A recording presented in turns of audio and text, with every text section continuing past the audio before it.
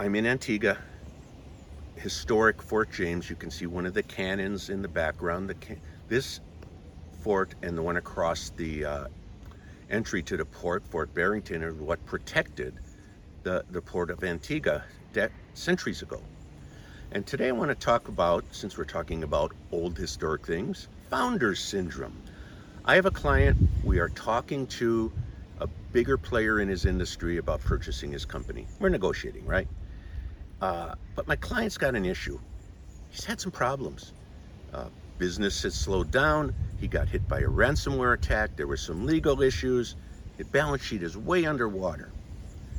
Now, this company has made a generous offer because they know what they can do with his customer list and what he has. And then it comes out, I don't think they can do what we do. Yeah, you're probably right. They can't run this business with a patchwork of mediocre people, bad technology, and no energy, because they've got better people, better technology, and a really good culture. So I say that sarcastically, but that's the bottom line. There's a lot of business owners who I hear all the time say, I don't know if anyone else could do what we do or I do. It's baloney, and I really don't mean baloney.